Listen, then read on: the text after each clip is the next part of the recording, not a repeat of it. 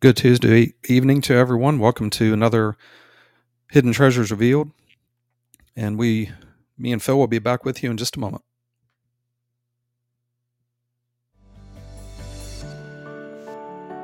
Have you ever wondered, is there more to the Word of God than just words on the page? Join us for an in-depth journey into the truth of God by means of open, Socratic conversation. In Proverbs chapter 2, the Word of God says, "If you accept my words and store up my commands within you, turning your ear to wisdom and applying your heart to understanding, indeed if you call out for insight and cry aloud for understanding, and if you look for it as for silver and search for it as for hidden treasure, then you will understand the fear of the Lord and find the knowledge of God." Welcome to Hidden Treasures Revealed.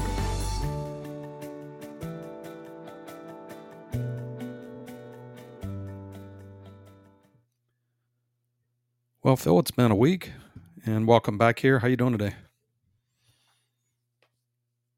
Doing pretty good, just recovering from the weekend, 4-day weekend with the wedding and all that, and it just seemed like it went by in 3 hours. I know what you mean. It went by fast, but it went by slow. It's kind of a combination of the two. Well, welcome everyone. This evening, we're going to be continuing going on the aspects of the gospel message, and this is something that we've talked about a few times. We haven't really started a podcast with this, but this is one of those terms that you'll hear in the world, but it has the true essence of it is what we're going to be talking about is actually involving Yah. And here recently, we've broken down the gospel message in a little bit more detail. We got into the aspect of repentance, and just recently we talked about obedience. And this evening, we're going to talk about faith. And had this come to mind, Phil, just had a few things on my mind. I actually had a scripture that we had talked about recently, and this is what got my mind kind of kick-started in this direction. And one book in the Bible that is similar to the New Testament that oftentimes is neglected, ignored, not talked about because of either lack of understanding or thinking it's not for them. But there is one chapter that is covered from my background, where we came from Christianity, and that is in the book of Hebrews, chapter 11, which is referred to a lot of times as, quote, the faith chapter, because Mother breaks down different circumstances of believers that had faith in Yah and talking about the circumstances, what they did, similar to, you could say, a history lesson. Some people refer to have heard this like the Hall of Fame of faith, just kind of a thing of, if you want to know if you're in faith or if you're in the Bible or if you're of anything, then you'll be in this chapter. And I mean, that's just people's opinion. The reason that it came to my mind was this aspect. At the very beginning of it, it has a statement that says, "Now faith is being sure of what you hope for and certain of what you do not see." And what got my mind on this was when I would drive to work, different times I have a CD set of the New King James that I bought many years ago.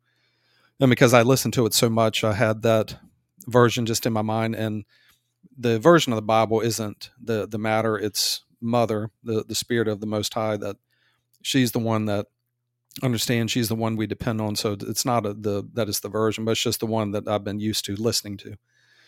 And the way that it read in that version, which is saying the same thing, was faith is the substance of things hoped for, the evidence of things not seen. And what got me thinking about this is that people will say in faith or in the world, you'll just hear the word faith just thrown around, faith here, faith there. I've got faith. Everybody's got faith. George Michael had a song in the 80s, you got to have faith. And I was just thinking about this, and the teaching that Yah brought to us in regards to faith is you could take the word faith and also interchange that with trust, because faith is trust and trust is faith. Really goes both ways. So this came to mind in regards to faith or trust, that in the journey of coming to faith in Yah, you must trust God. And trust, because the aspect of those listening that we're coming from is, we're talking about what is it to have faith in Yah. Because the truth is, everybody that is living has faith. But what we're talking about is, what is your faith in? Because you can have faith in self, you can have faith in other people. What we're going to be talking about is faith in God, faith in Yah. And what's interesting is people will say, well, I have faith. You have faith, but do you have faith in Yah? Or do you have faith in self? And I had this picture go through my mind, and just looking at the book of Hebrews chapter 11, where it talks about the different stories of, by faith Moses did this, and by faith Abraham, and by faith Rahab, and just reading about things. And all of those aspects in regard to faith were two-sided. And what I mean by that is this, is that in order to have faith, it's two-sided, meaning that in order for Yah to have faith in you first have to have faith in Yah. And the scripture that stuck out to me in my mind was, and because words are important, it says, without faith, it is impossible to please Yah. And the word impossible, we have that many times in scripture. We have Yeshua, that they asked him, Lord, what must we do to do the works that God requires? And he had made a statement to them that with man, this is impossible, but with God, all things are possible. What the scripture is saying is, in order to please God, you must have faith. Doesn't mean that you can't do things that Yah would ask you to do or comply with God, but to be pleasing to God, there must be faith involved. And in order for there to be faith involved, there has to be action on your part. You have to do your part, and Yah will do their part. And the reason I bring this out, that it's two-sided, is when you look at the gospel message, we had just talked about repentance. Okay. Well, repentance means that you turn as a full turn to God. Well, when you have a full turn to God, then God will turn to you. And therefore, when you walk in Yah's direction, Yah will walk in your direction. When you obey God, you're walking in repentance because you've turned to God.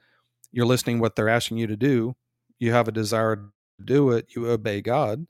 And then after that, you ask God, God will obey you. And that's what I meant by two-sided, that there has to be a part done on our part in order for Yah to do their part. And even in what we're talking about tonight is faith, trust, that in order for Yah to trust you, you have to first trust them so that you can be proven trustworthy, so that Yah will put their trust in you. And that's why the pleasing to God is that you've got to come to God, and the Word of God says this, that without faith, it is impossible, or we could say without trust, it is impossible to please God, because the one that comes to them must believe that they exist and are the rewarder of those who diligently seek them. So faith isn't just a word. Faith involves action, meaning that in order to get to where you're fully pleasing to God, circumcision, but on the journey of faith, that by you making these steps in faith and repentance, obedience, and trust, you are walking in faith in God. You are learning as you go. You are learning in part. And as the word says, that we learn in part, but then in the end, we'll be fully known, just as Yah knows us, that we still walk by faith because we don't see everything. We know things, but until we actually are perfected in the end, that we're still in the process of knowing God. So we still have a journey of faith, but the aspect of faith or trust is, you've got to be willing to trust, to pursue that which is unseen to you, and then Yah will bring evidence to you so that you can see, but you still continue, because in essence, by faith, the substance of faith is seeing God who is invisible.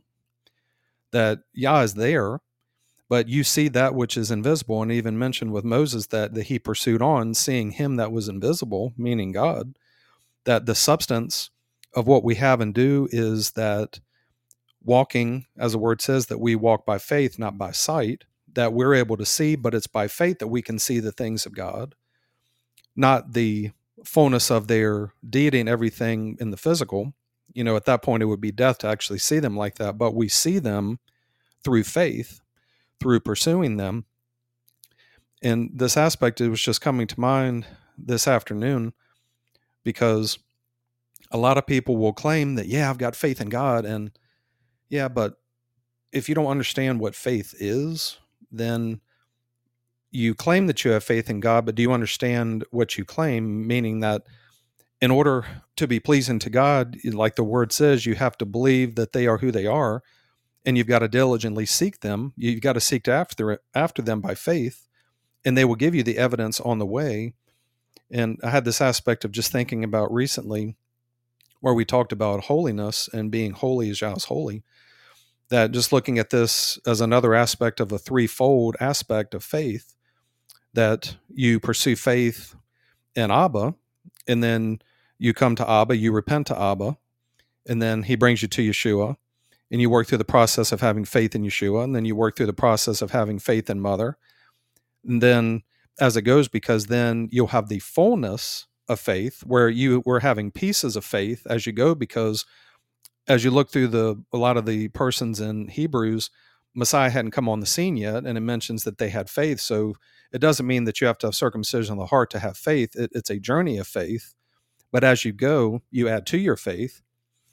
And when Messiah returns, and that's the thing, make sure those that listening that you find, by seeking with all your heart, that you find God, because once Messiah returns, faith at that point will be removed because you're actually seeing them.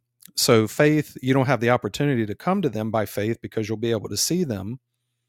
So that's the aspect, is what's pleasing to God is we had even talked about recently with Thomas in the New Testament, that, until I see the hands and I see the holes in the hands and the hole marks, then I'll believe. Well, blessed are those that don't see and believe, that, you don't get to see, but you do see by faith, by getting the help of Mother to be able to see these things. So I was just thinking about the aspect of moving on in the gospel message, that the part after obedience is trust. And in order to trust, you have to go through things that you don't see the end. Yet you don't see, I wouldn't say necessarily the fullness of it, but in order to trust, there has to be an unknown. Because if you know something, then it's not faith for you in that moment. If I don't know how to do something and I've never done it before, if I don't see it, I don't know it. I have faith until the point of knowing. And that's the thing, is that you must come to faith in Yah by seeking with all your heart, but you've got to seek without seeing the proof of it. And even people have asked us, well, show me the proof, give me the proof that God exists. Well, I can prove to you God exists, but there's something that you've got to do. You've got to seek with all your heart in order for you to even accept the evidence that's already there in front of you. It's not that I myself prove it. It's just that the proof is there, but you've got to seek it in order to find it. But you've got to seek it by faith, that you're not going to be able to say, God, in order for me to believe in you, you need to give me the proof. And no, you've got to seek me by faith, and then I'll give you the proof. It's like I said earlier, it's the two-sided thing, that if you want to find God, you have to seek with all your heart, because the word says, seek for me and you'll find me. When you seek me with all your heart, you will be found by me. So we enable God to do their part when we do our part. Just like in repentance, Messiah says, hey, if your brother comes to you and sins and repents, forgive him. If he comes to you 7 times and 7 times he repents, forgive him. Even up to 7 times 70, meaning that the aspect isn't the amount of times, it's does he or she repent? If they do, then forgive them. But it's not an aspect of staying there and just, that's all you do, is you just sin, you ask for forgiveness, you repent, you sin, you repent. No, it means that if you do, if they truly repent, then forgive them, because you can forgive the person But if they don't repent, then it's not going to benefit them in the end. The same thing with obedience, that you obey God. Well, why would God obey anything you ask them if you're not willing to obey them first? It's just like the aspect we talked about, that draw near to God and they will draw near to you. That God will draw near to you when you draw near to them. So the aspect of this journey is, faith is about you trusting. It's about you doing your part so that God can do their part. Because a lot of times, even in the world, people think, well, God does everything for you. God healed me. God saved me. Jesus died on the cross. God does everything. I just accept it. And the thing is yes, Yah has done their part, the things that we're not able to do, but faith means that you will do what is necessary. And it's I found it fascinating that when you actually go to chapter 11 of Hebrews, that when it talks about by faith and all the things, every person that it mentioned, there was something that the person did that was pleasing to God. Like when it mentioned Abraham by faith went away, leaving his land, not knowing where he was going. Well, that's the faith, that you don't see the outcome.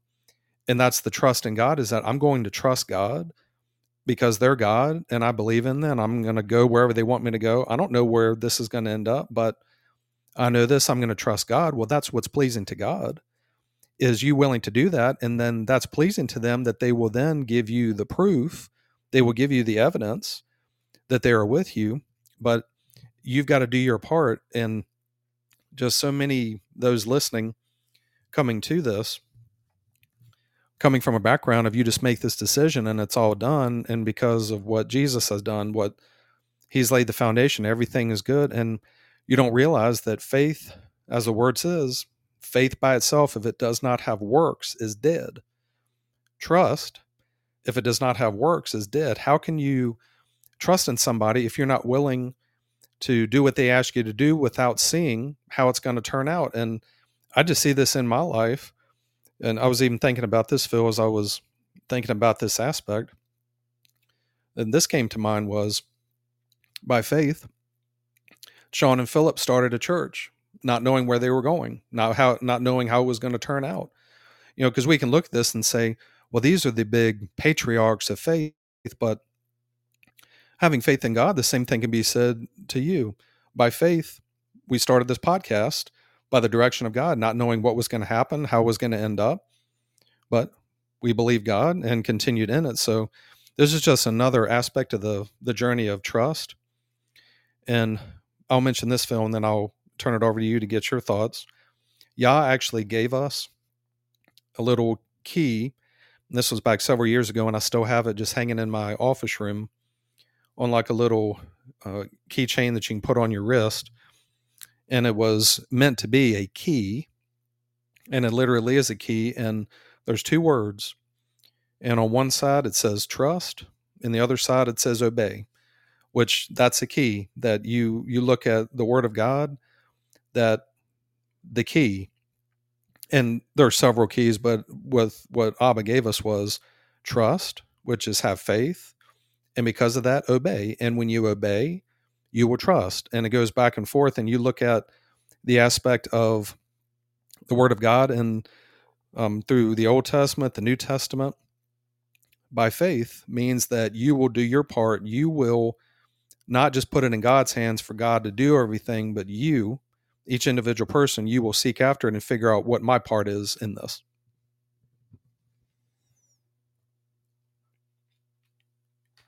And I want to relate to the Old Testament as the beginning testament rather than the Old Testament.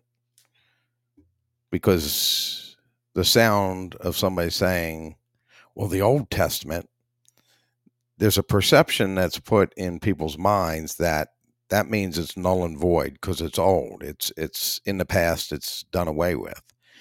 Well, we know that God is unchanging. And so the law is never done away with. There's only a transformation that takes place from the physical aspect of the law to the spiritual aspect.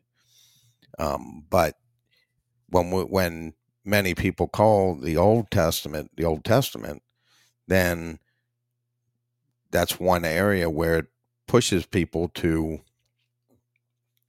not heed to what it says, because that's the old. The old is gone. And that's not the case. As a matter of fact, even the New Testament, if Paul were standing here today, Paul would not consider the writings that he wrote and the things that he did to be scripture, that people have put them to their scripture. Because what Paul was doing was he was using the original testament of God and explaining it in his letters. That's why he references the original testament, because people need to understand the original testament. You have to walk through the original testament to have trust in God, because that's what tells you that God exists first. And it also tells you that God's a terror. But you have opportunity to be on God's side by trust and obey. Repent, trust, obey, do these things, and you will find favor with God. And then God will no longer be a terror to you. But the old or the original covenant never is removed, like Messiah said, until this is finished, until it is all done. Not a letter of the pen, not a stroke of the pen will be removed from the old covenant or the original covenant. And when it's over, when the original covenant comes to an end, is when you've walked through it. You've seen God as a terror. You've had the fear of God. You've turned yourself over to God. Then you can move forward. You crucify yourself with Christ.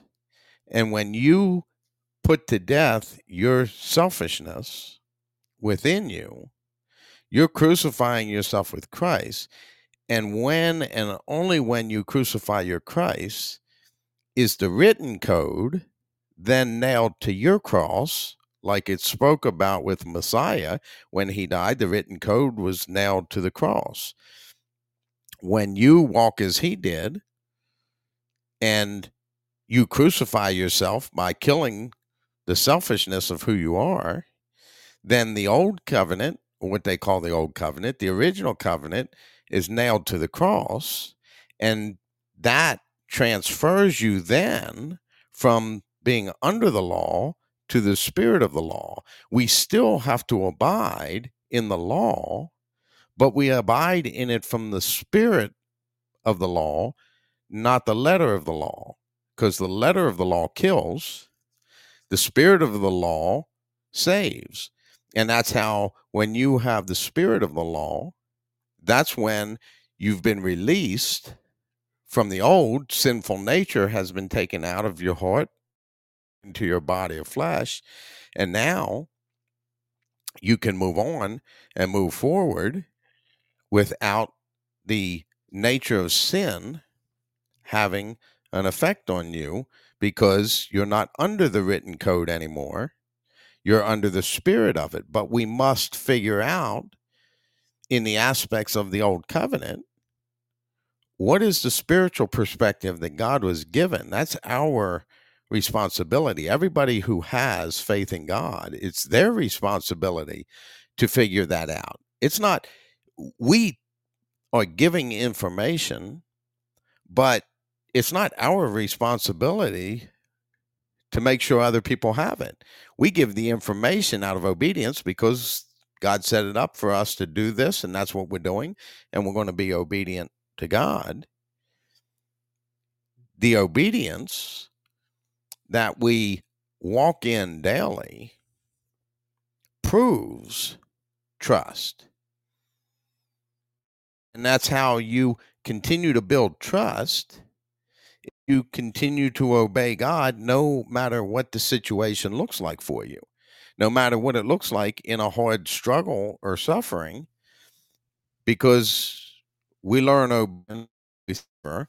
And as we learn that obedience, we're trusting that God's going to take care of everything.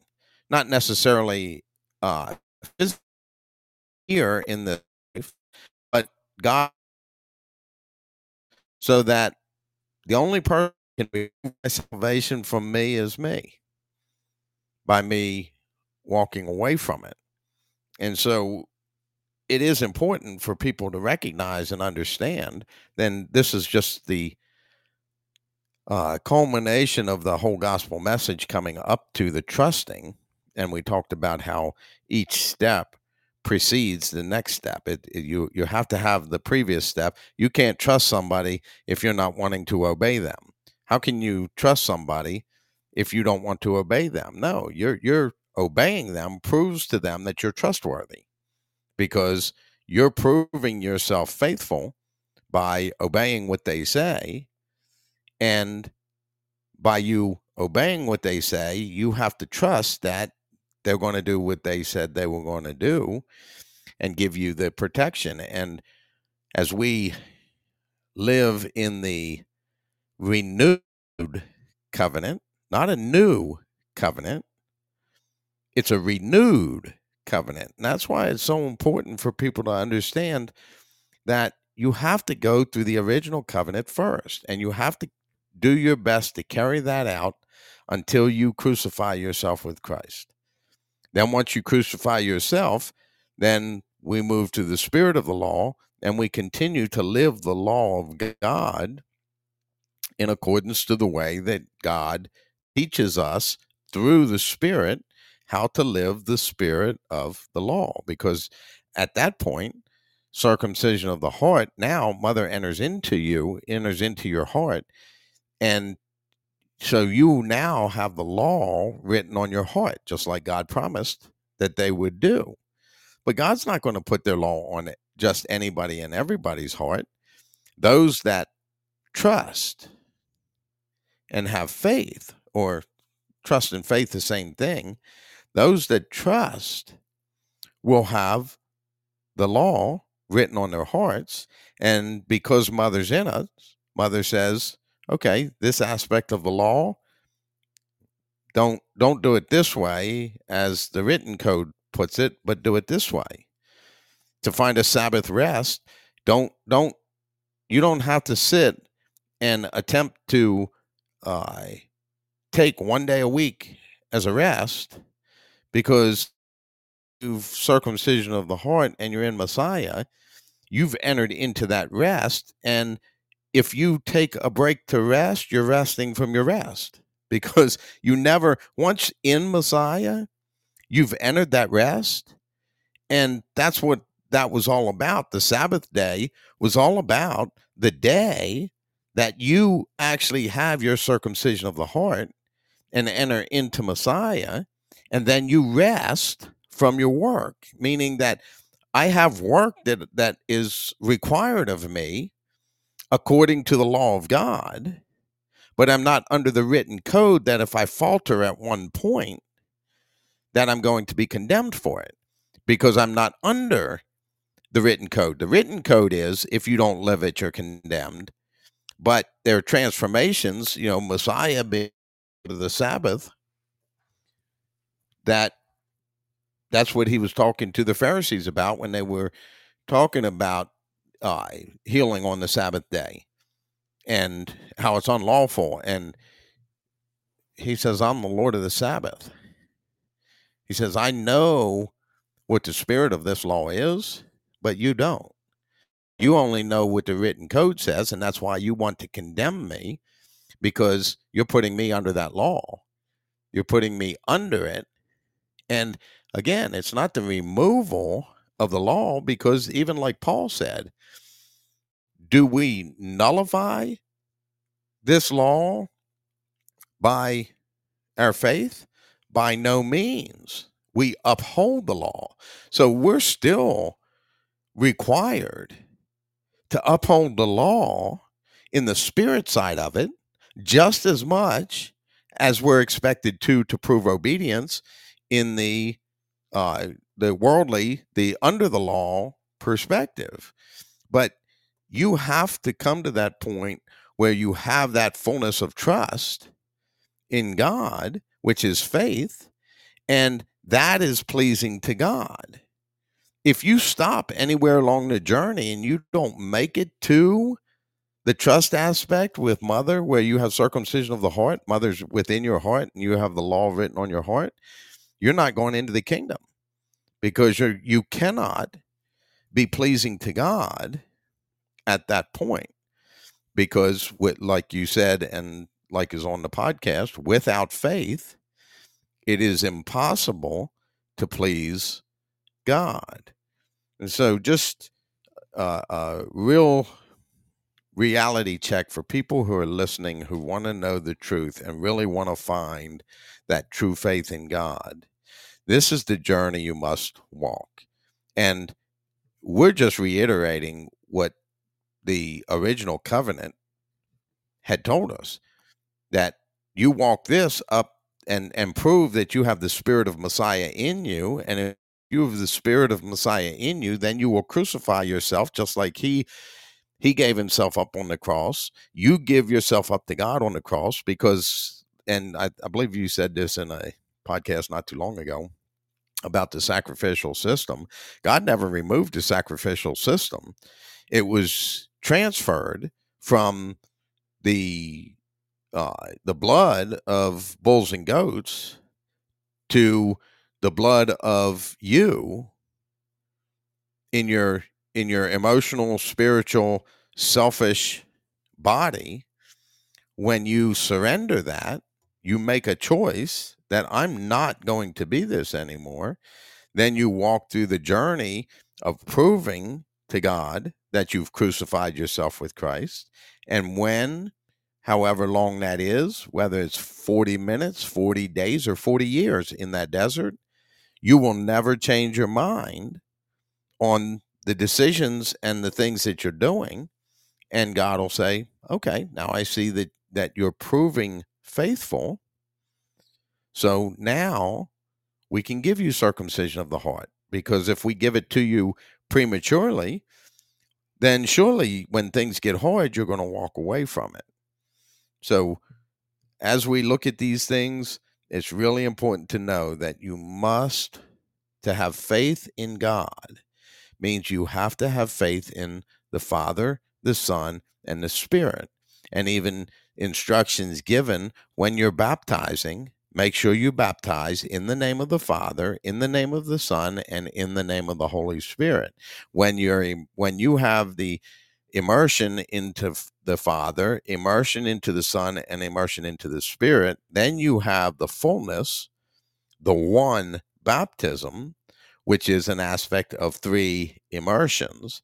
And I'll put it to the aspect of a swimming pool, that when you repent, you're in the shallow end. You've gone into the shallow end. Now, you never exit that part of the pool.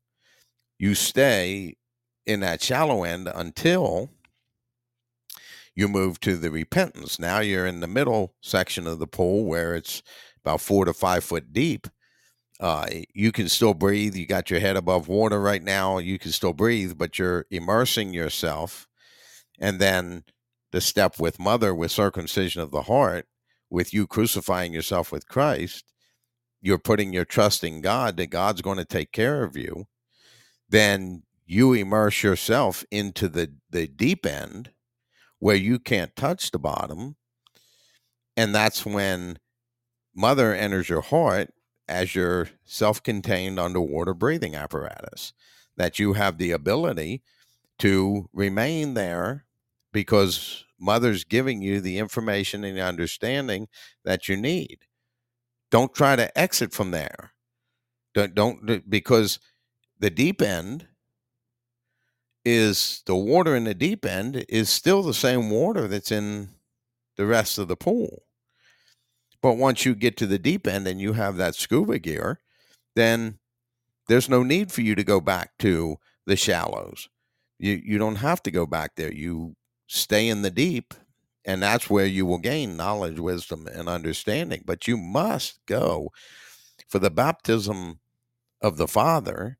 You must go to the Old Testament, and you must walk through it, seeing God as a terror, having the fear of God, then having that repentance. You have that godly sorrow, and then the repentance. And then when you repent and you've been tested in it, then you can move to Messiah, learning the obedience. And as you learn the obedience, that's setting you up for the trust aspect with Mother. But you must go through each area. You must go into the shallow end. You're not allowed to go around like a regular swimming pool and go around and just dive off the diving board into the deep end. No, that's not the way it works. You have to go through the order in which God laid it. So go into the shallow end.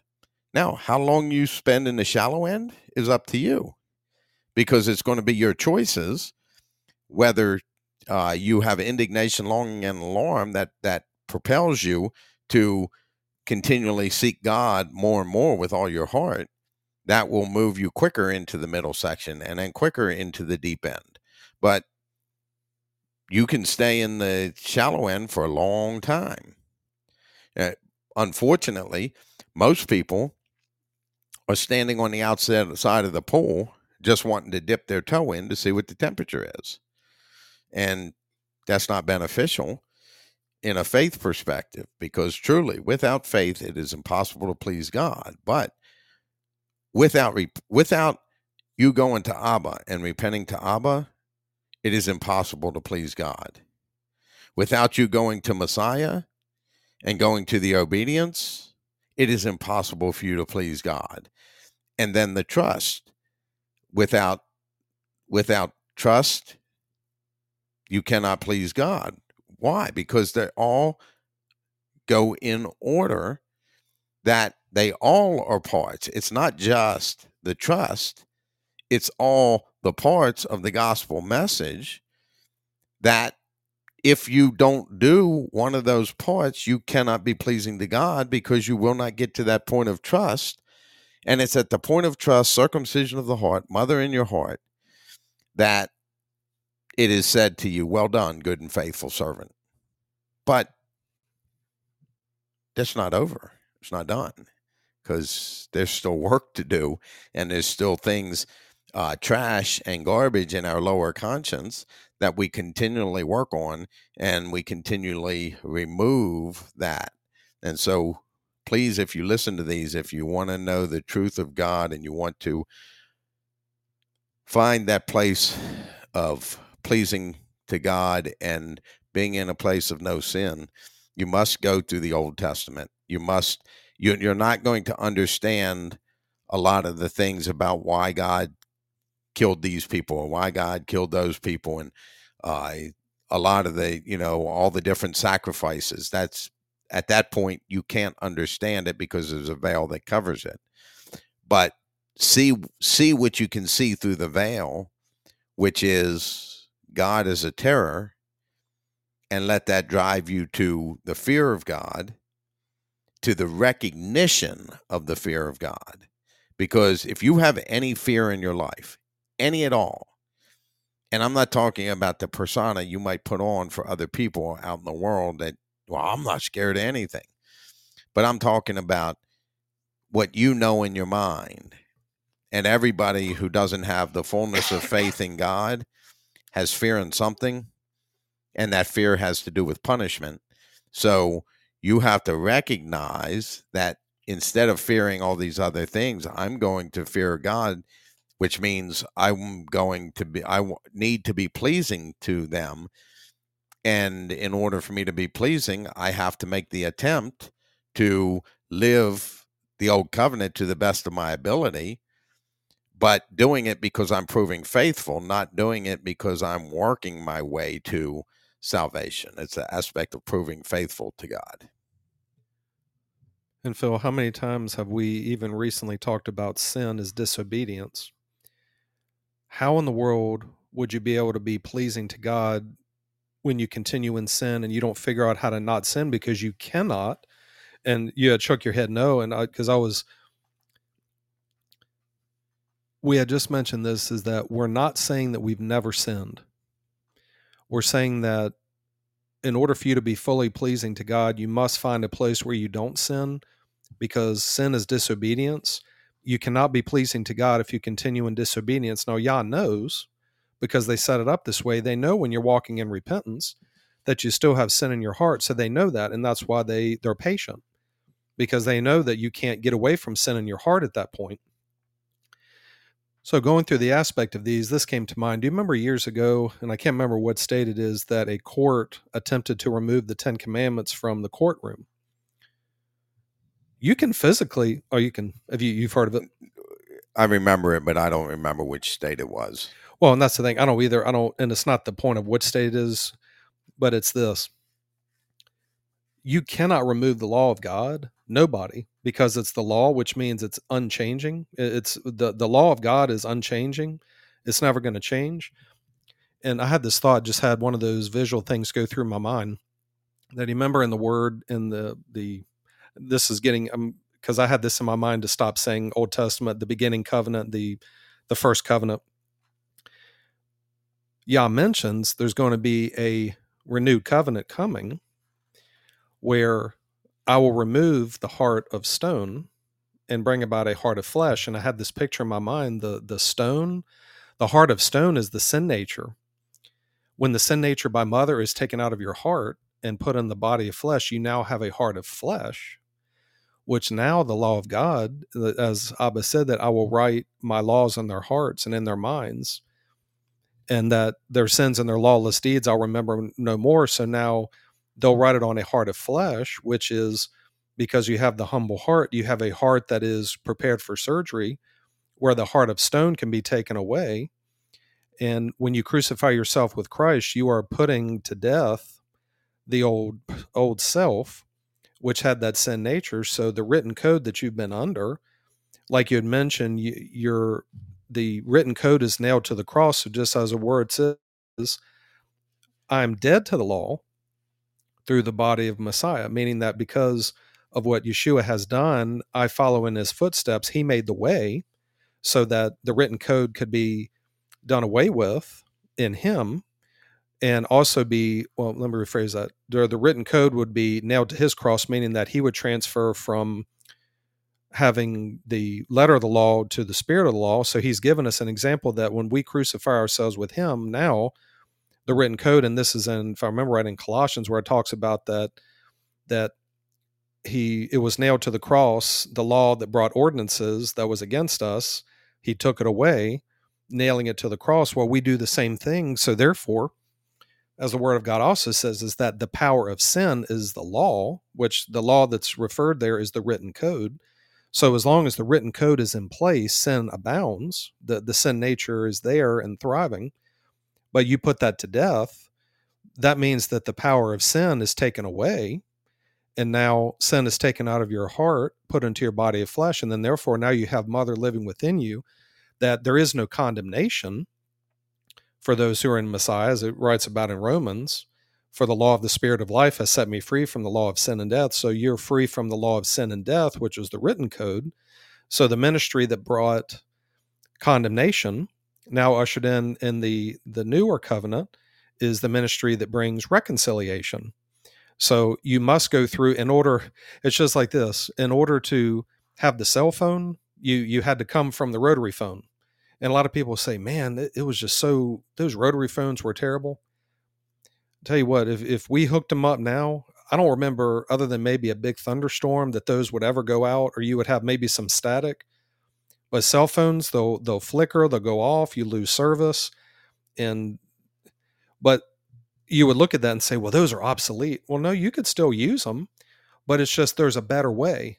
And that's another debate, is the cell phone better? But from the aspect of faith in God, the better way is by the ministry, the priesthood of Melchizedek, not the priesthood of Aaron, because the Aaronic priesthood is about men and things that are going to perish. But the ministry of Melchizedek, which is Yeshua, is mentioned as a priest forever in the order of Melchizedek, that it's built on better promises because it's built on an eternal life, an eternal priest.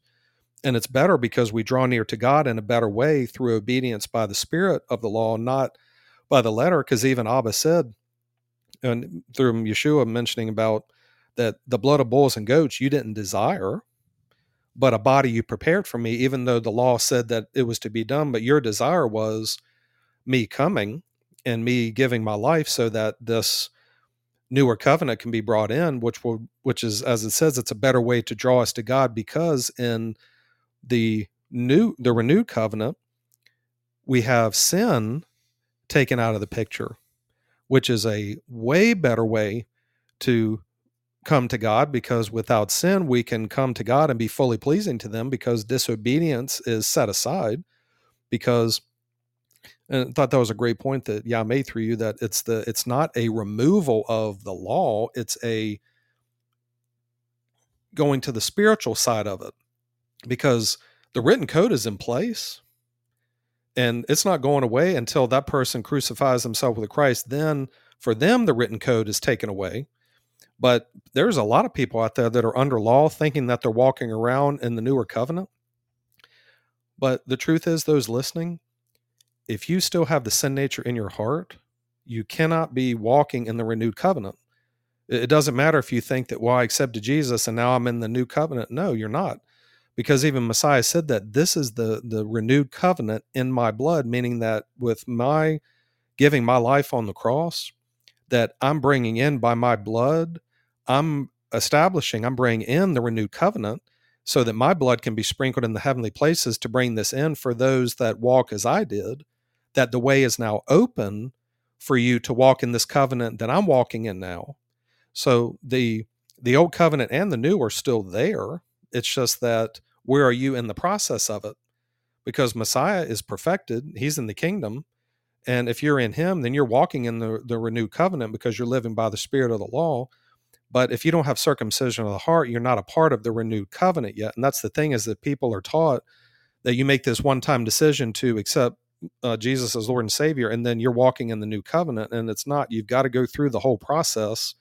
You've got to start in the beginning covenant, going to the circumcision of the heart, but then you just continue to, in the circular, walk in the new covenant with Messiah as the high priest, not the high priest at that time, which was Aaron.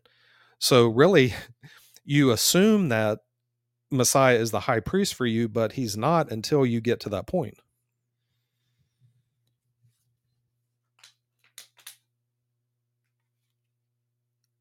I want to go back to a statement you made earlier, and not that it wasn't true. I just want to bring some clarification because I know what you meant. And again, as we do these podcasts, we want to be as clear as we can. And obviously, if this happens and I do something, and I would want you to do the same thing. And it goes back to the aspect of proof. Okay, because you made a statement that we can't prove to you God exists. And what that means is that, and I know what you meant was that we can't pull out a picture and show you, look, this is God.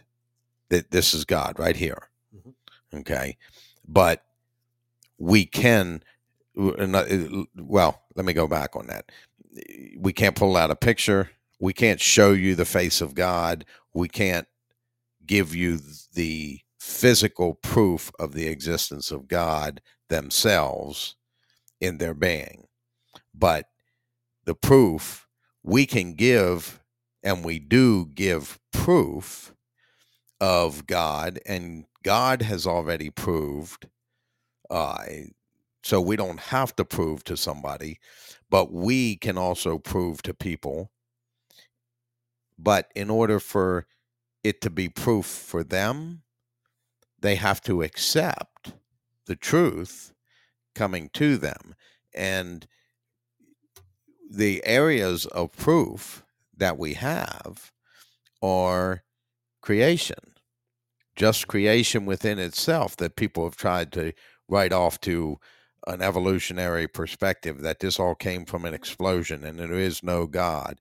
No, there's too much intricate design in everything for an explosion to be able to put that much intellect into being and into existence. There had to be an intelligent source that knew that everything's the way everything comes up. That, why is the oak leaf always going to look different than the maple leaf? And the maple leaf is always going to look different than the elm leaf. And even the red oak leaf will always look different from the white oak leaf. And all, just in the variations of the species, they will never look the same as another part. And so God has already put the proof out there, but people don't accept that proof. What do? Well, they suppress that truth, and they suppress that proof that God has put there. And since they suppress it, God turns them over to a depraved mind. So we have the aspect that God has already put the proof in existence through creation, and it's just foolish for people to argue against it. But we also go ahead.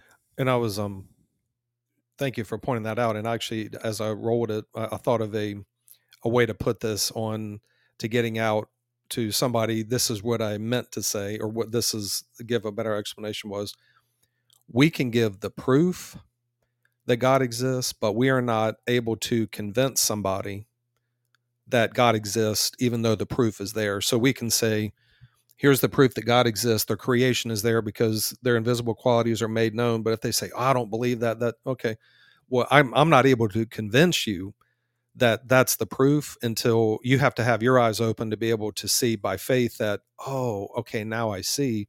So we're able to give the proof, but we cannot convince somebody else that it actually is of God unless they're willing to accept the evidence. Just like if you go to a trial and the proof is right there and you say, well, I don't believe that. Okay, well, then I can't help you because that's the proof. And if you don't accept this, then there's nothing I can do for you. It's in your hands to be you have to be the one that has to accept what is evident.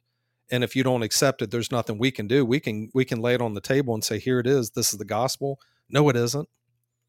All right, well, I'm not going to argue because it's clear and you're just rejecting it. You're just suppressing the truth. That's what you're doing. Right. But there's also another way that we give the proof of God's existence. God gave the proof of existence of creation. We can point that out, but we're not giving that proof of the existence of God. But we, those who have circumcision of the heart, have the fullness of faith, can prove the existence of God by our living a set apart holy life that is not like what everybody in the world is doing, and everybody in Christianity is professing and claiming that no, we're going to accord in accordance with what the true word of God says, and we're living according to that. So we are living proof of the existence of God.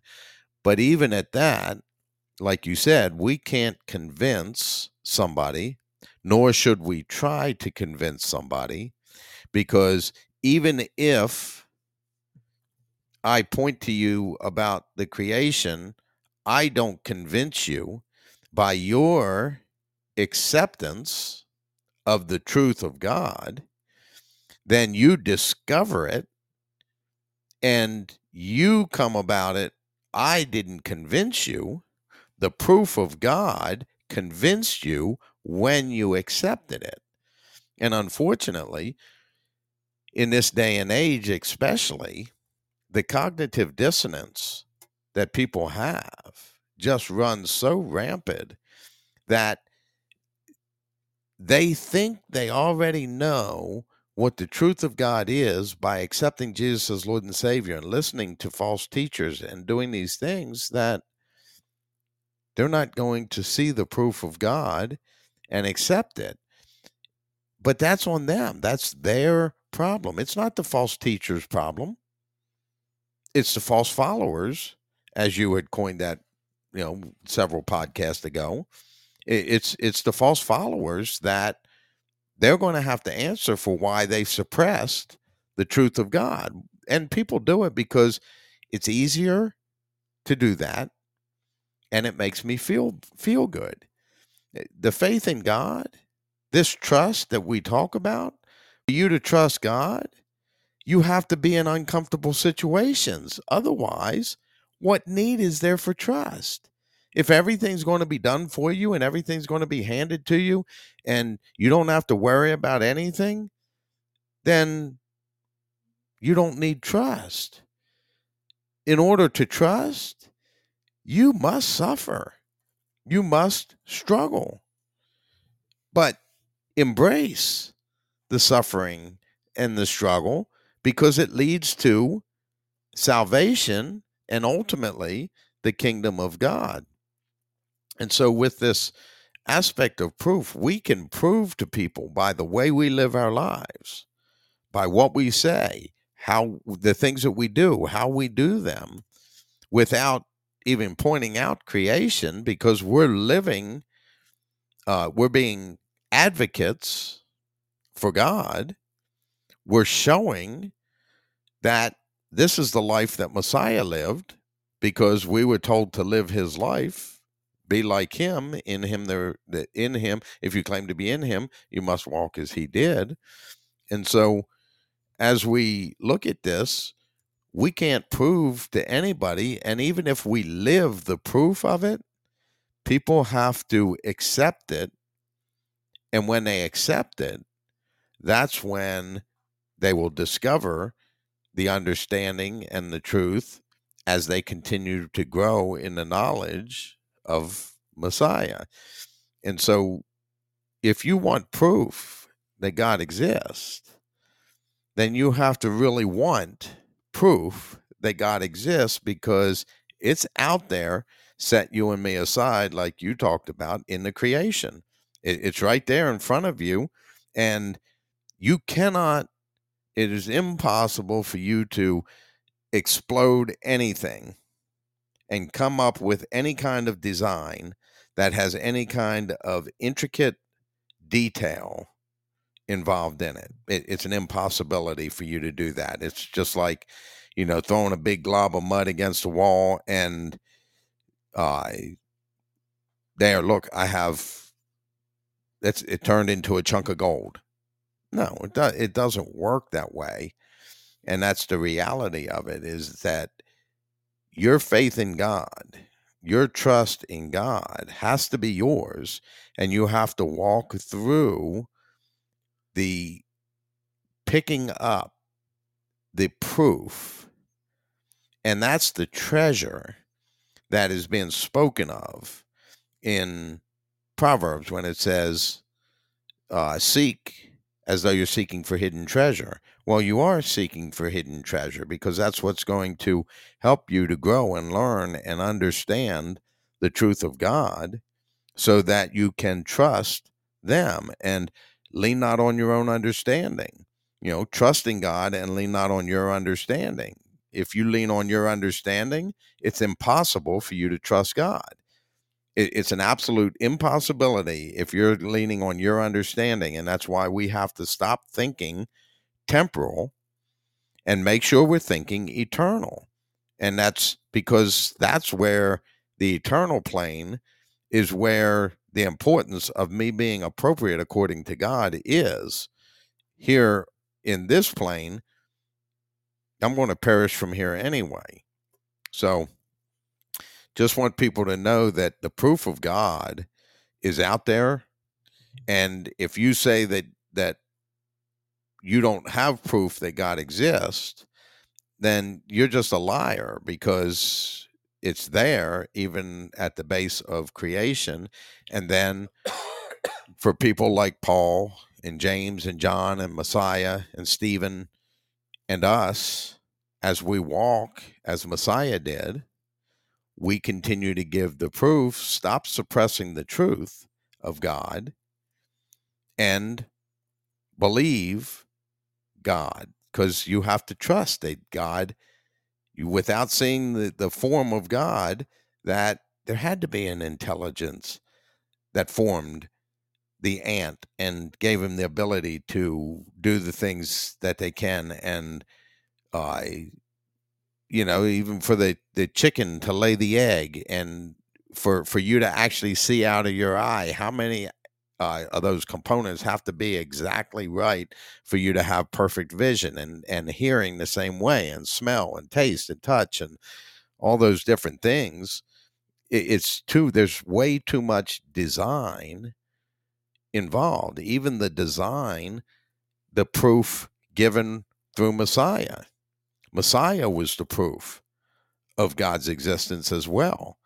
His life, he is the only person that matches up to every single prophecy that was written about the Messiah. Where he was going to be born, being born of a virgin. They moved. He was going to be a Nazarite. Well, that move came because of Herod, and then they just every single prophetic message about the Son of God, about God's Son, Messiah, Yeshua, is the only one that fulfilled every single prophecy, and it is an impossibility unless it's the proof of God's existence, that God knew that this is what was going to take place, and this is how it was going to take place, and we're going to give you the proof right in front of your face, but you're going to live in cognitive dissonance, and you're going to reject it because other people have told you that, no, that's not the way it is. This aspect of the gospel message that we're bringing, which is the truth of Yah that Yah has taught us, I'm going to make this statement. Without faith, it's impossible to please people. Because people do this, the aspect that we're talking about, you do in your life and people don't even recognize it. All right? You're being selfish. You seek yourself with all your heart. That you seek to find whatever is pleasing to you. And then you believe yourself, hey, I can do this. This is who I am. And then you believe in yourself that I'm going to do this. You ever heard this as a kid? Well, you got to believe in yourself. All right. And then you turn from whatever you've decided to do, and you turn to, let's say you want to go this path in life. So you repent. And then you walk in that repentance and you obey the desires of your heart, which is your own self. And then you trust yourself. And then, well, I'm not trusting anybody. You ever heard that? I don't trust anybody. Well, then that's a lie, because you trust yourself. And this whole journey, and it makes sense because you died to God. Because in faith, you put yourself to death. Well, when you choose sin, and not that it's a permanent thing, but really I'm looking at it as you put God to death. So you just turn to self instead of turning to God. So you turn away from God. And then God sees that. And it says in Romans that because God saw that they were doing all these evil things, that he gave them over to a depraved mind to do what ought not to be done.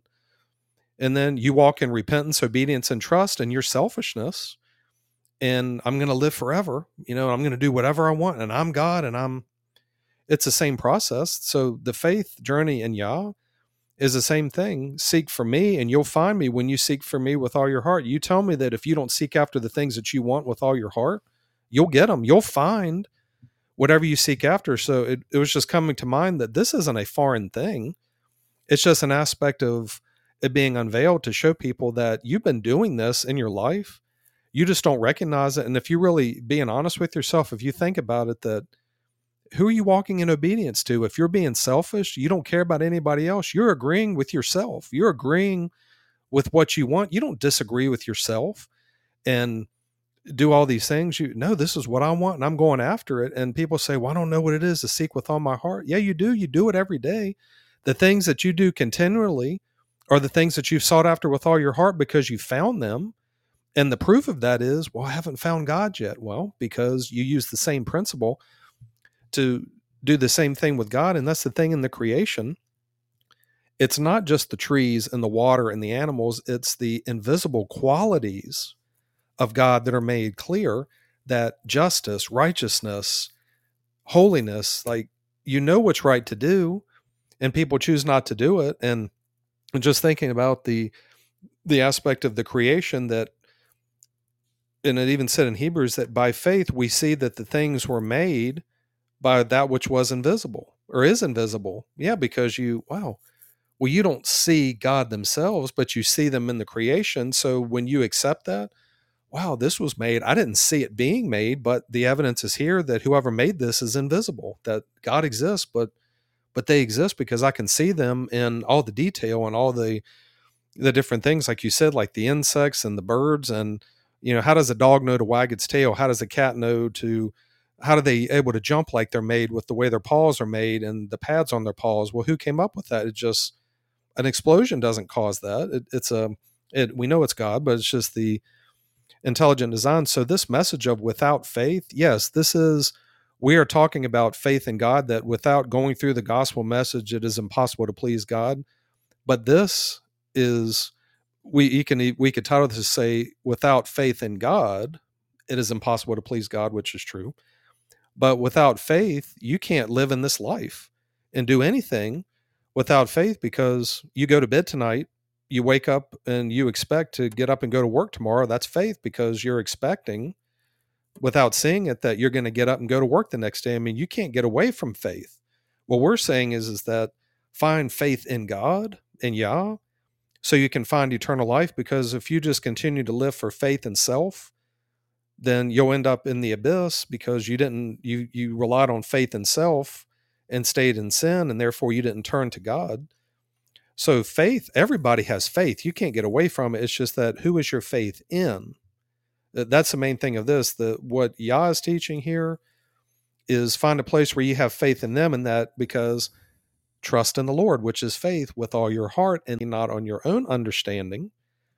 And that's a circular every day of your life aspect, because I had this before we started tonight, that yes, we are knowing God more and more. Like, we don't know the fullness of God and everything that they are, but there's still faith, because if you know how to do something, do you need to ask me what to do? If you know absolutely everything that would know about something, why would you ask me for help? Why would you come to me for anything? You wouldn't.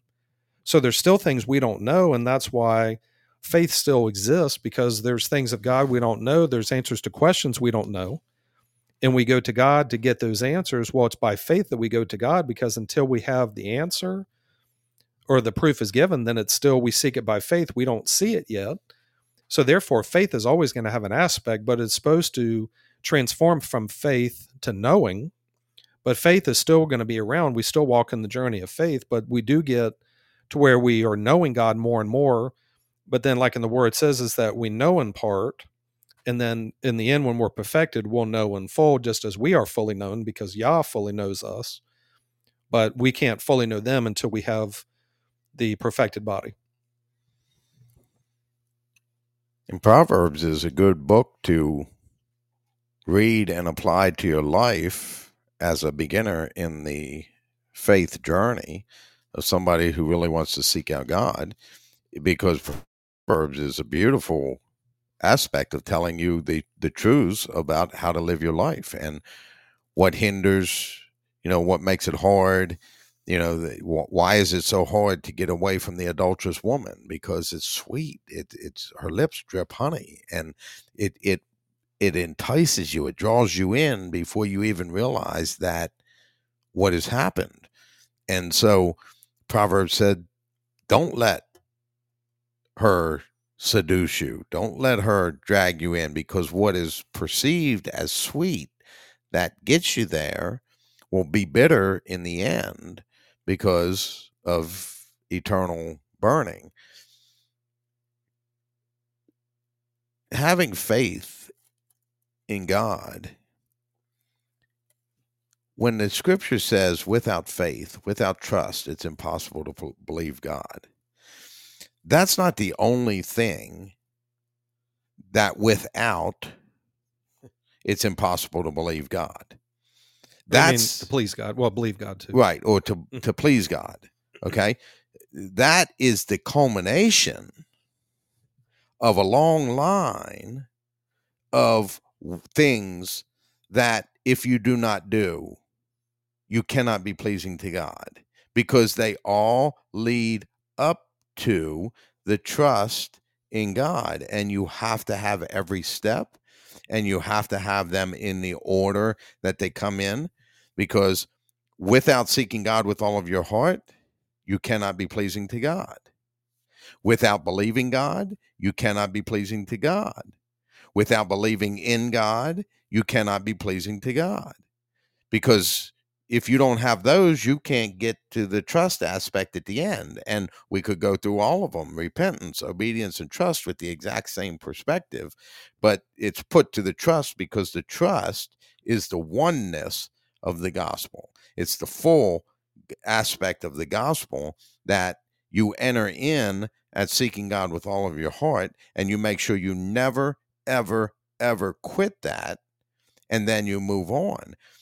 Messiah, his words told us about, we live the Old Testament up to the point of crucifying ourselves to get the spirit of the law, which then removes us from sin, because we are able to live the spirit of the law, but we can't fulfill the letter of the law.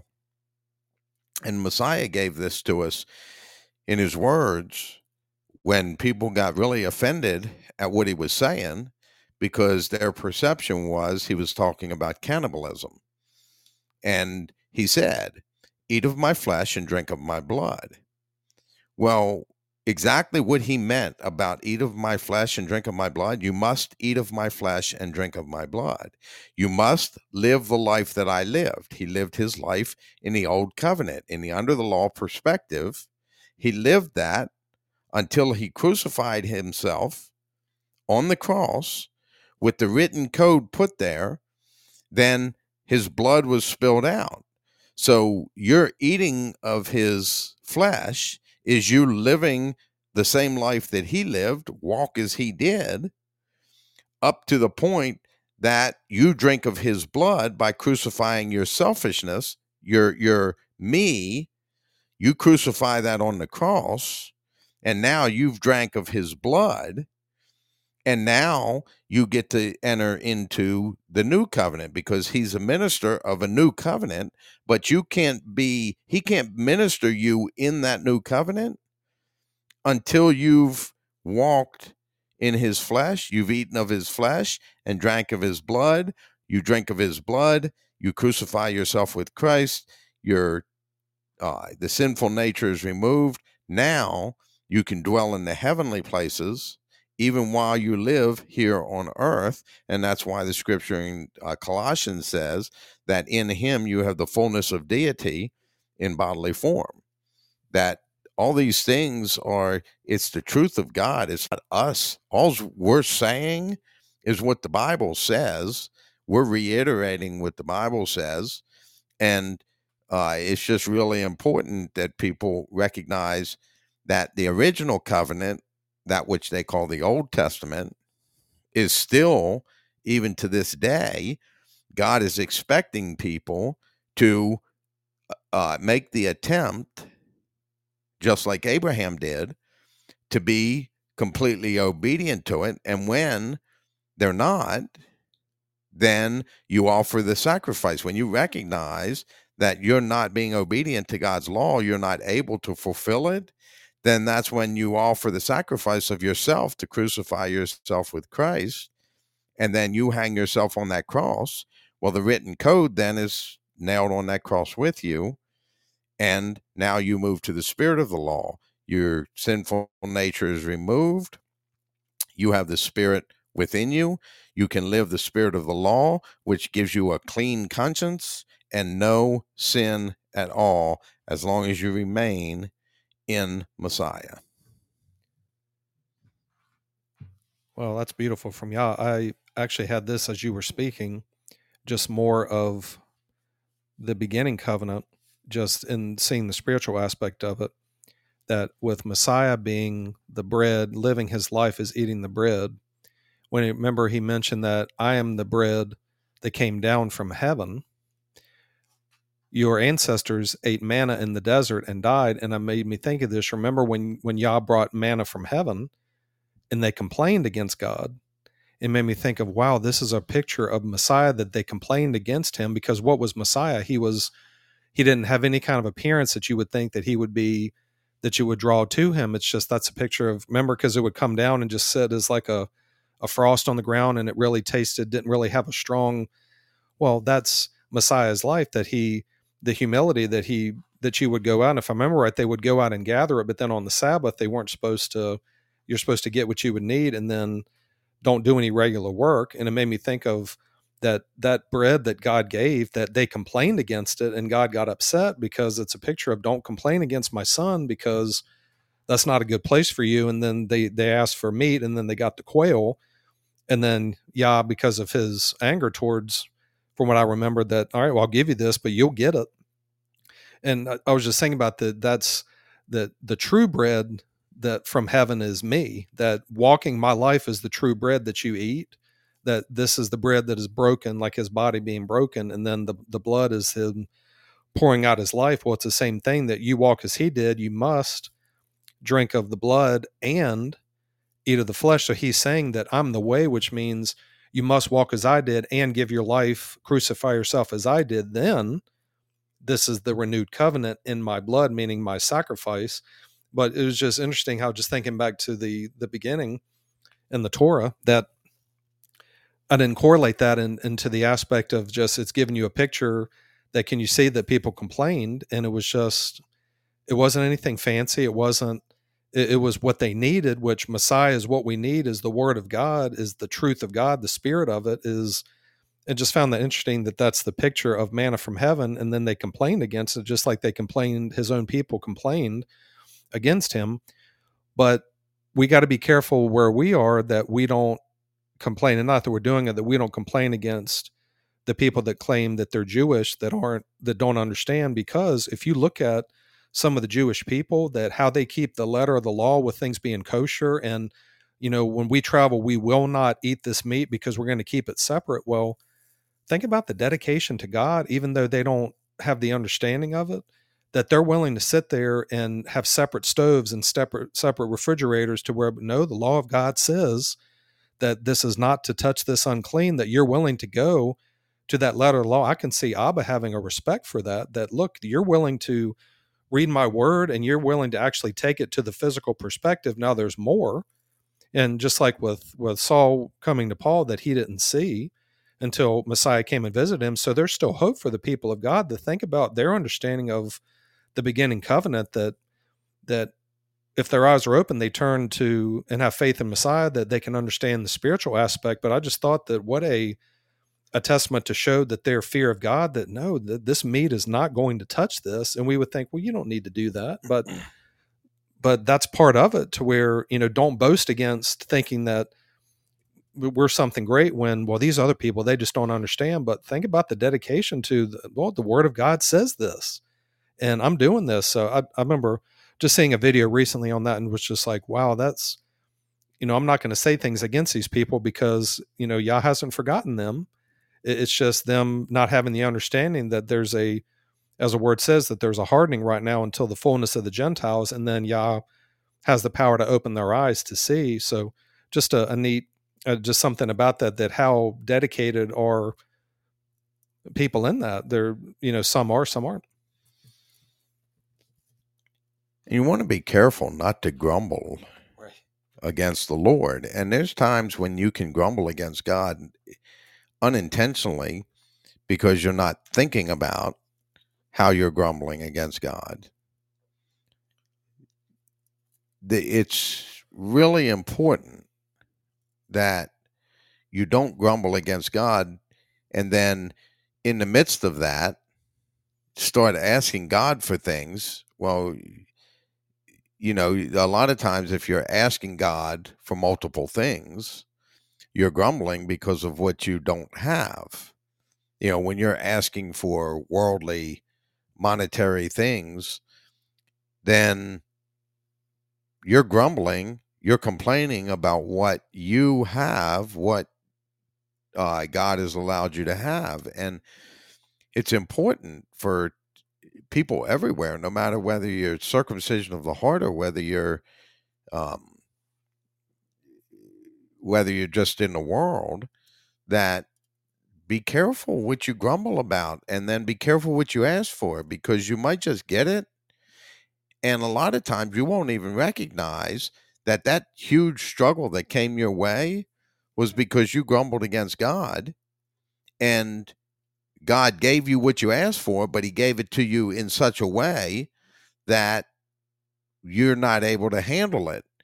And going back to the story you were talking about with the quail in the desert, I just happened to listen to that this morning, so it's fresh in my mind. And they grumbled against the Lord because they were, why has the Lord brought us out here to let us die in the desert? And, let's go back to Egypt. And, so you want to go back to that sinful life, that slavery that you had, and you grumble against God because God's providing what you need, but it's not good enough for you. That we really have to learn from a faith perspective to really be content with whatever our lot and portion is. If something happens to me and God allows it to happen, then that's my lot and portion. It doesn't matter what faith I have. Just because I have faith, that doesn't eliminate the aspect that things can happen to me in this life and happen to this physical body. But do I complain about it? Do I gripe about it? Or do I just embrace it and figure out how to work through it? We have a 3-legged border collie, and when he was a puppy, he went through an accident. He had an accident. We didn't have him at the time. He was on a farm truck, and he jumped off the farm truck and just shattered his shoulder. So they couldn't fix it, so they removed his leg. But he's perfectly content with his lot and portion. I mean, he'll run around. He should have been named Fetch instead of Raymond, because that's all he does. Run. If you throw the ball, he will run after it. Now, occasionally he'll get a little tired and he'll stop for about a minute or two, and then he'll bring the ball right back to you. And if you ignore him, then he leaves that ball and he goes gets another one. And then he goes gets another one, or he gets another toy, and he just wants you to throw it. But that he's missing a leg. He's living in that lot and portion. He doesn't care that he learned to adjust to what he had. And that would be a good lesson for all of us to be able to learn that this is the way it is. And I'll tell you this just came to mind. Have you set your mind in the aspect of your lot and portion with your position and condition at home? Just something to think about. And there are areas that I need to look into that as well. I mean, there's in the lower conscience, because it's like, well, if this person never changes, is that going to, no, you know what? I'm just going to make the best of it. And that's what I'm going to do. I'm going to be okay with whatever my lot and portion is. Because again, that's just digging up some stuff from the lower conscience that we haven't looked at. And no, you know what? If this is the lot and portion, if this is the life that I have to live, just like which one of the prophets was it that divorced his wife? She cheated on him. Hosea. Yeah. Hosea cheated on his wife, or his wife cheated on him, and then God said divorce her, but then God said go back to her. That's your lot and your portion. Even I got an even better one. What about Job? Now, Job complained that God didn't have any. What was being done wasn't because of righteousness, but look at Job with the aspect of his lot and his portion when he was talking to his wife, and his wife told him to just curse God and die. And he said, no, if this is my lot and my portion, then I will live through it. Yeah, should we expect good from the Lord and not bad? Right. That's your life. Right. Should we expect God to give us the bad thing, the good things and not bad? And naked I came into this world, and naked I will leave. Blessed be the name of the Lord. To be able to, so in the midst of that, he accepted his lot and his portion in it. His concern about what was happening was not about the struggle of the issues. The conversations that he had with the gentleman were all about him trying to justify the fact that it wasn't anything he did that brought this about, rather than justifying God. But he still walked in it, being okay with his lot and his portion. And we need to be the same. We need to be looking into situations. And this is why we work on not complaining, because at some point you're going to make a complaint that is a complaint against the Lord, and you're going to find yourself, you ask for something and you find yourself getting that, but getting so much more than you bargained for, because the amount of quail for a month's period of time that God blew in because of their grumbling, 3 foot deep. Okay. That's typically about waist deep for most people. Okay. Waist deep for the length of a day's walk in any direction. Okay. You and I walk 6 miles. We walk 6 miles in about an hour and 40 minutes. Okay. So we're talking, you say that's 6 miles every 2 hours. Okay. Multiply that times 12. Then you've got 72 miles of quail 3 foot deep. That's a lot of birds. Yeah. And God said it's going to, you're going to get so sick of this, it's going to be coming out of your nostrils. But they got it because they grumbled. They were wanting meat to eat, and God gave them so much that I'm pretty sure that by the end of it, that they were sick of it, and they wanted nothing to do with quail anymore. But you don't recognize that last big struggle or suffering that you went through might have been because you grumbled against God and don't even realize you did. See, a lot of things, if we grumble against God intentionally, we got a whole different issue. So, and people who aren't in faith yet, they're not intentionally grumbling against God. They were, even the Israelites, they just wanted something different than the manna. But no, the manna is what's good for you. That's why we're called to be set apart. Don't eat of the worldly spiritual stuff that's being taught. Eat of what Messiah had. Messiah is the manna that came down from heaven. You live your life like he lived his. And that in that you will have to set aside the pleasures that this life brings for a short period in order to live the life that Messiah did, to be set apart, to be holy. That, no, I'm going to be content with the manna, that if this is my lot and my portion, then so be it. And even, we had a test early on, well, not early on, but when we, not too long before we started doing the church stuff, that God came to me and told me that you're not going to work for a time. And as far, did I understand how things were going to work out? No, I didn't. But I told God that I knew it was God that told me that, and I'm going to obey God regardless. And so I didn't understand it, but I was okay with that lot and that portion. And I remember telling God, look, if I lose my house and I have to live in a cardboard box on the street because that's what your design is for me, then I'm okay with that. Now, is it something that, oh, I desire to lose my house? No.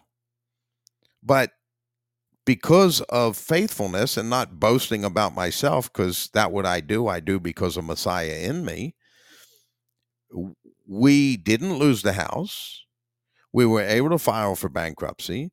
And now, 6 years later, we're in such a good position that God has blessed us. But if God takes this all away, and that's our lot and portion, I'm okay with that.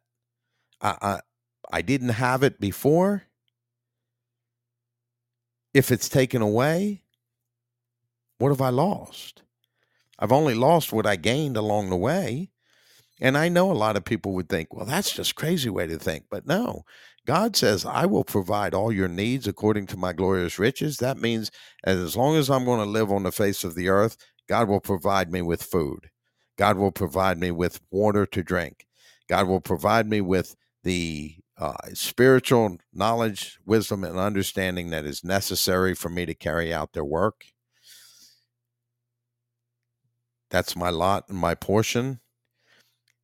We need to be okay with whatever our lot and our portion is, because that is where true contentment with God belongs. We chase after cars, we chase after houses, we chase after all these things. And if there's a threat of it going away, we go into a panic attack. And there have been people that have, I had a friend of mine when I lived in Northern Virginia that his dad committed suicide because something had happened and they were losing money, and he killed himself in the garage. Just asphyxiation, just start the car and go to sleep. And but people do that because what happens if I lose all this stuff? And that's the fear that we talk about, because that fear is the fear of death and punishment. Because if I don't have all this stuff, then I'm not going to be able to eat. And if I don't eat, I'm going to die. And if I die, then I'm going to be punished. And all that's in your lower conscience. It's not in your conscious mind. So a lot of people can't recognize what's going on. And that's the beauty part about having faith in God. And the fullness of faith is God is the one that designed the body, the mind, and the spirit. And so if you need help with any of those, they're the ones to go to. And God said, and if your needs are not being filled, if your needs truly are not being filled, then you are not a child of God. But just because you have an abundance of money or food or whatever it is, doesn't mean that it's God providing your needs. Because a lot of people provide their own needs, but they do it with a protection perspective, because if that goes away, then they'll panic and literally that's why people commit suicide a lot of times, is because of the lack of hope. Because I had all this stuff, and I know people that are counting on the bank account of their savings that they have, that's my nest egg, that's my rainy day account. But if it actually came down to where they had to dive into it, they would go into panic, because now that's going away and I have nothing. Well, if you're going to trust God, it has to go away, or you have to prove faithful, just like the rich young ruler didn't. When Messiah said to him, sell everything you have and then come follow me. And he walked away with his head downcast. Well, why? Because he wasn't okay with that lot and that portion. And especially, I'm really talking more from this perspective to people who have circumcision of the heart. But speaking to everybody, it's a good place to set your mind that you're going to be okay with whatever God gives you or whatever is taken away from you. And that is probably the best ability for you to be able to have more than what you need. I mean, we have been so blessed to have so much more than what we need. It's just hard to fathom sometimes. But whatever my lot, my portion is, that is what my mind is set on. I'm okay, God, whatever it is, because we could go back to where we were before if God chose that that's what we needed to do for either for his work or for our betterment. And if it's for his work or our betterment, why would I want to deny that and not return to it if it was necessary? You had mentioned the word contentment, and I actually had this come to mind today, and I looked this up, that contentment has the word content in it, and it has the suffix ment. And I was curious because the Word of God says godliness with contentment is great gain, and ment as a suffix is the action or continuation of. So being content means you're at peace, but godliness with a continual content state of mind, really state of being with godliness, is great gain, and it's continual gain. So of all the things, those that have the fullness of faith, your lower conscience, things that are there that you're replacing with the godly, that the more contentment.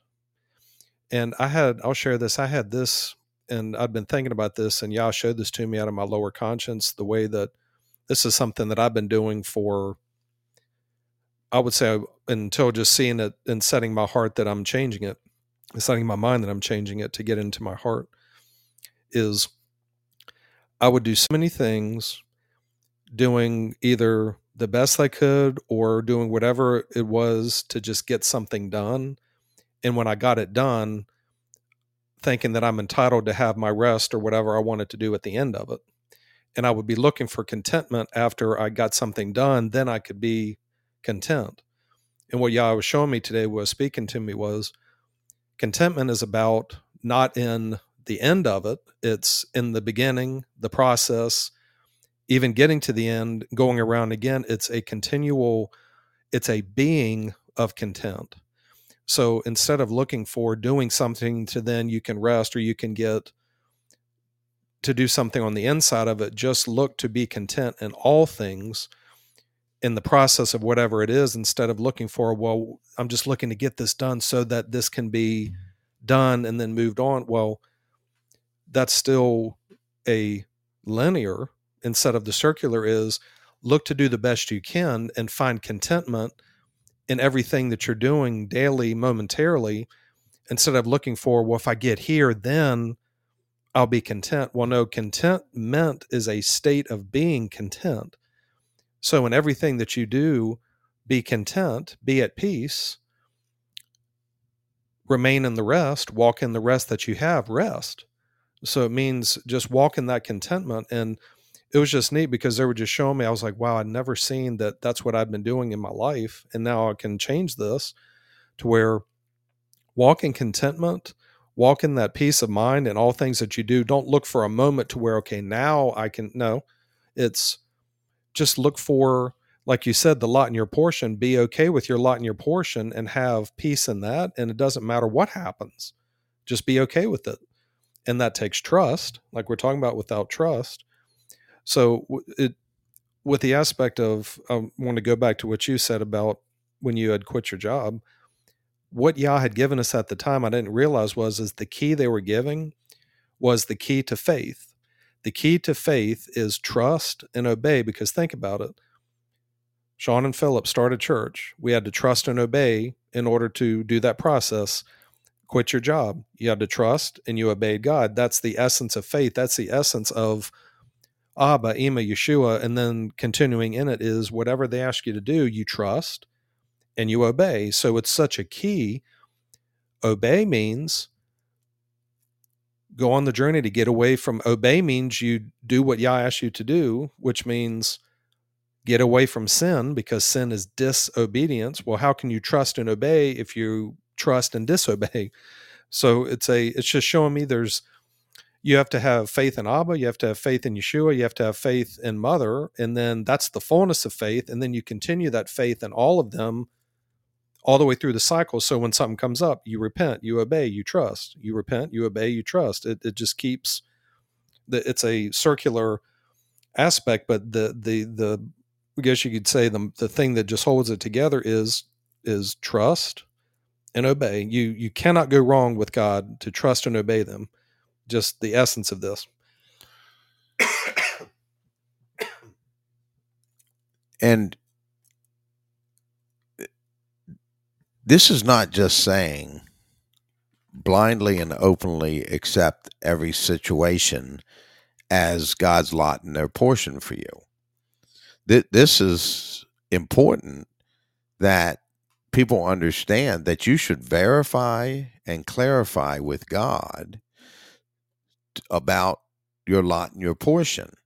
That if a struggle's happening, something's happening in your life, then God, is this my lot, my portion, or is there something I can do? Is there something that I'm not doing, that I'm missing, that I'm not seeing, in order to be able to remove this weight or this struggle? If it's from you and it is my lot, my portion, I'm okay with it. But you should confirm with God, because if it's not your lot and your portion, you're free to change so that you don't have to have that struggle and that suffering. And that's where we put burdens on ourselves, and it's unnecessary for us to do that. When we talk about the lot and the portion, it's just important for people to understand that you should really clarify, if you're going through a struggle, God, if this is not your lot and your portion for me, help me to see what it is and help me to make whatever changes are necessary in order for this to go away. But if this is your lot and your portion for me, and I don't get clarification that it's not, then I'm okay with it. I'm going to be okay if nothing ever changes, because that's where you truly have true contentment. And that's what is meant when it talks about trusting God, that when God makes it clear to you that this is your lot and your portion, if you don't agree with that, you don't like that situation that's going on, then you're grumbling against God. And if you grumble against God, that situation can get worse. And it can get worse to the fact of 3 foot deep for 72 miles in any direction. And so we want to be really careful that if we determine from God that at this point in time, it's my lot and my portion. And sometimes whatever your lot and your portion is for a time, because there's something you have to learn through it. We had to go on food stamps for a year, and it was a little awkward at first. And I had made a lot of prideful statements when I was younger that I had to swallow those when we did it. But there was a reason for it.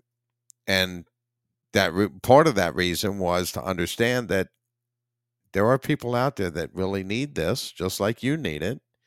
And not everybody's trying to take advantage of the system. And it is good to be able to get help when you need help. But the objective is, don't stay in that position where you need the help. Do something to make a difference. But there was also a pride aspect that had to be broken because of comments I had made in the past about welfare and about food stamps and that type of thing. But now I view it from a completely different perspective. And that was our lot and our portion for a year. After a year, well, something happened and I made a little more money when Yad allowed me to go back to work. I made a little more money, and it was just enough to put us over the limit.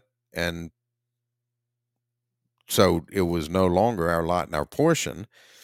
But as long as it was, we had to learn whatever lesson that's in it. And sometimes if you can learn the lesson that's in it quicker, then you don't have to have that struggle that long, but you have to dig into it and figure out what it is and how to learn what you need to learn from it in order that you can then get away from it and just move and learn and grow. And but if something you have is your lot and your portion from God and you grumble about it, then you're just setting yourself up for more trouble rather than the best way, the best opportunity for you to get out of that struggle, if there's going to be an opportunity to get out of it, is for you to come to the contentment in that situation and then let God determine if they're going to bless you by doing something different. At that point, when you're content and you're trusting God, then you're content. That means you're okay. So I don't have to make a change. But God may come along and say, okay, I know that you're content now because you're not looking that you need to have this change. So now I'm going to bless you from this perspective. And it all has to do with what is your lot and your portion, and are you okay with that if it's truly your lot and your portion from God? Just because there's a struggle and just because there's suffering doesn't mean it comes from the enemy. Some of the greatest lessons you learn in life come through suffering and struggle. And so that's kind of the ideas that I had for this evening as this title for the podcast had come up.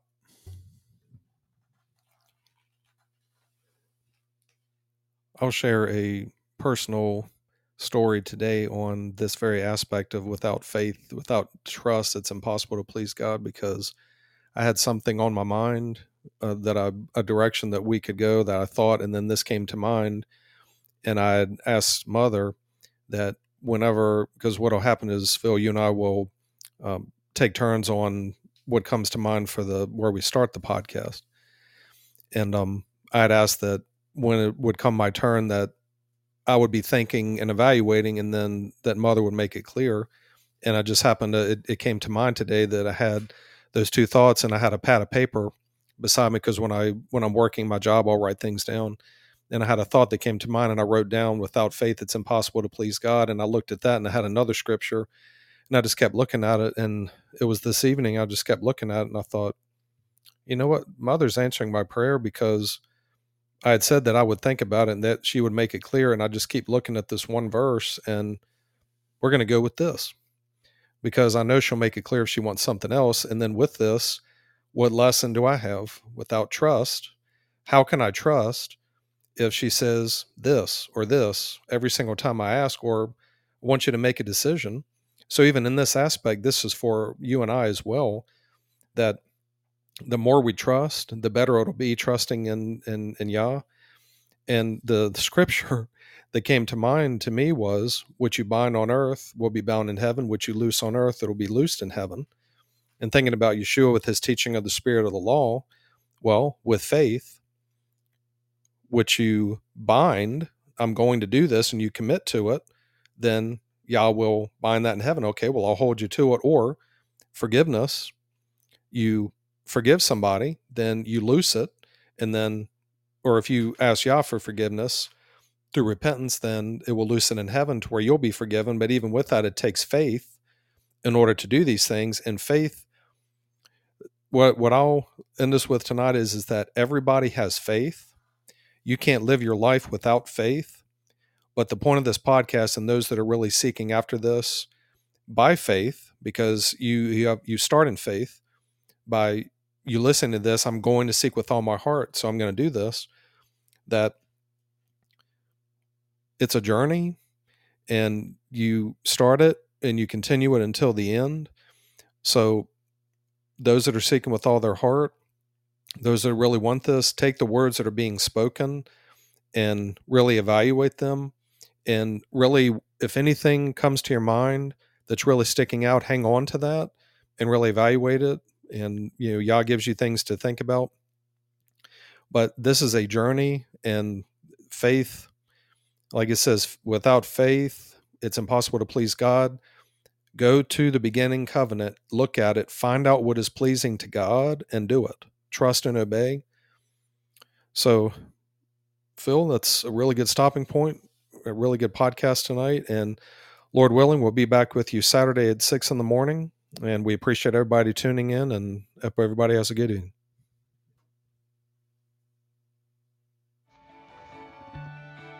Thank you for joining us today on Hidden Treasures Revealed. We want to leave you with this thought. The greatest treasure in life, and especially in faith, is discovery. If we try to convince you of things, you may gain head knowledge, but if we let you discover things, you will have heart knowledge, to know and understand and be able to give a good answer for the faith that you have. Treasure hunters seek treasure nonstop. Seek the treasure of God through conversation with them and through their word. Ask, seek, and knock. Ask, and you will receive. Seek, and you will find. Knock, and the door will be open to you. Seek the hidden treasure of God, and you will be blessed by it.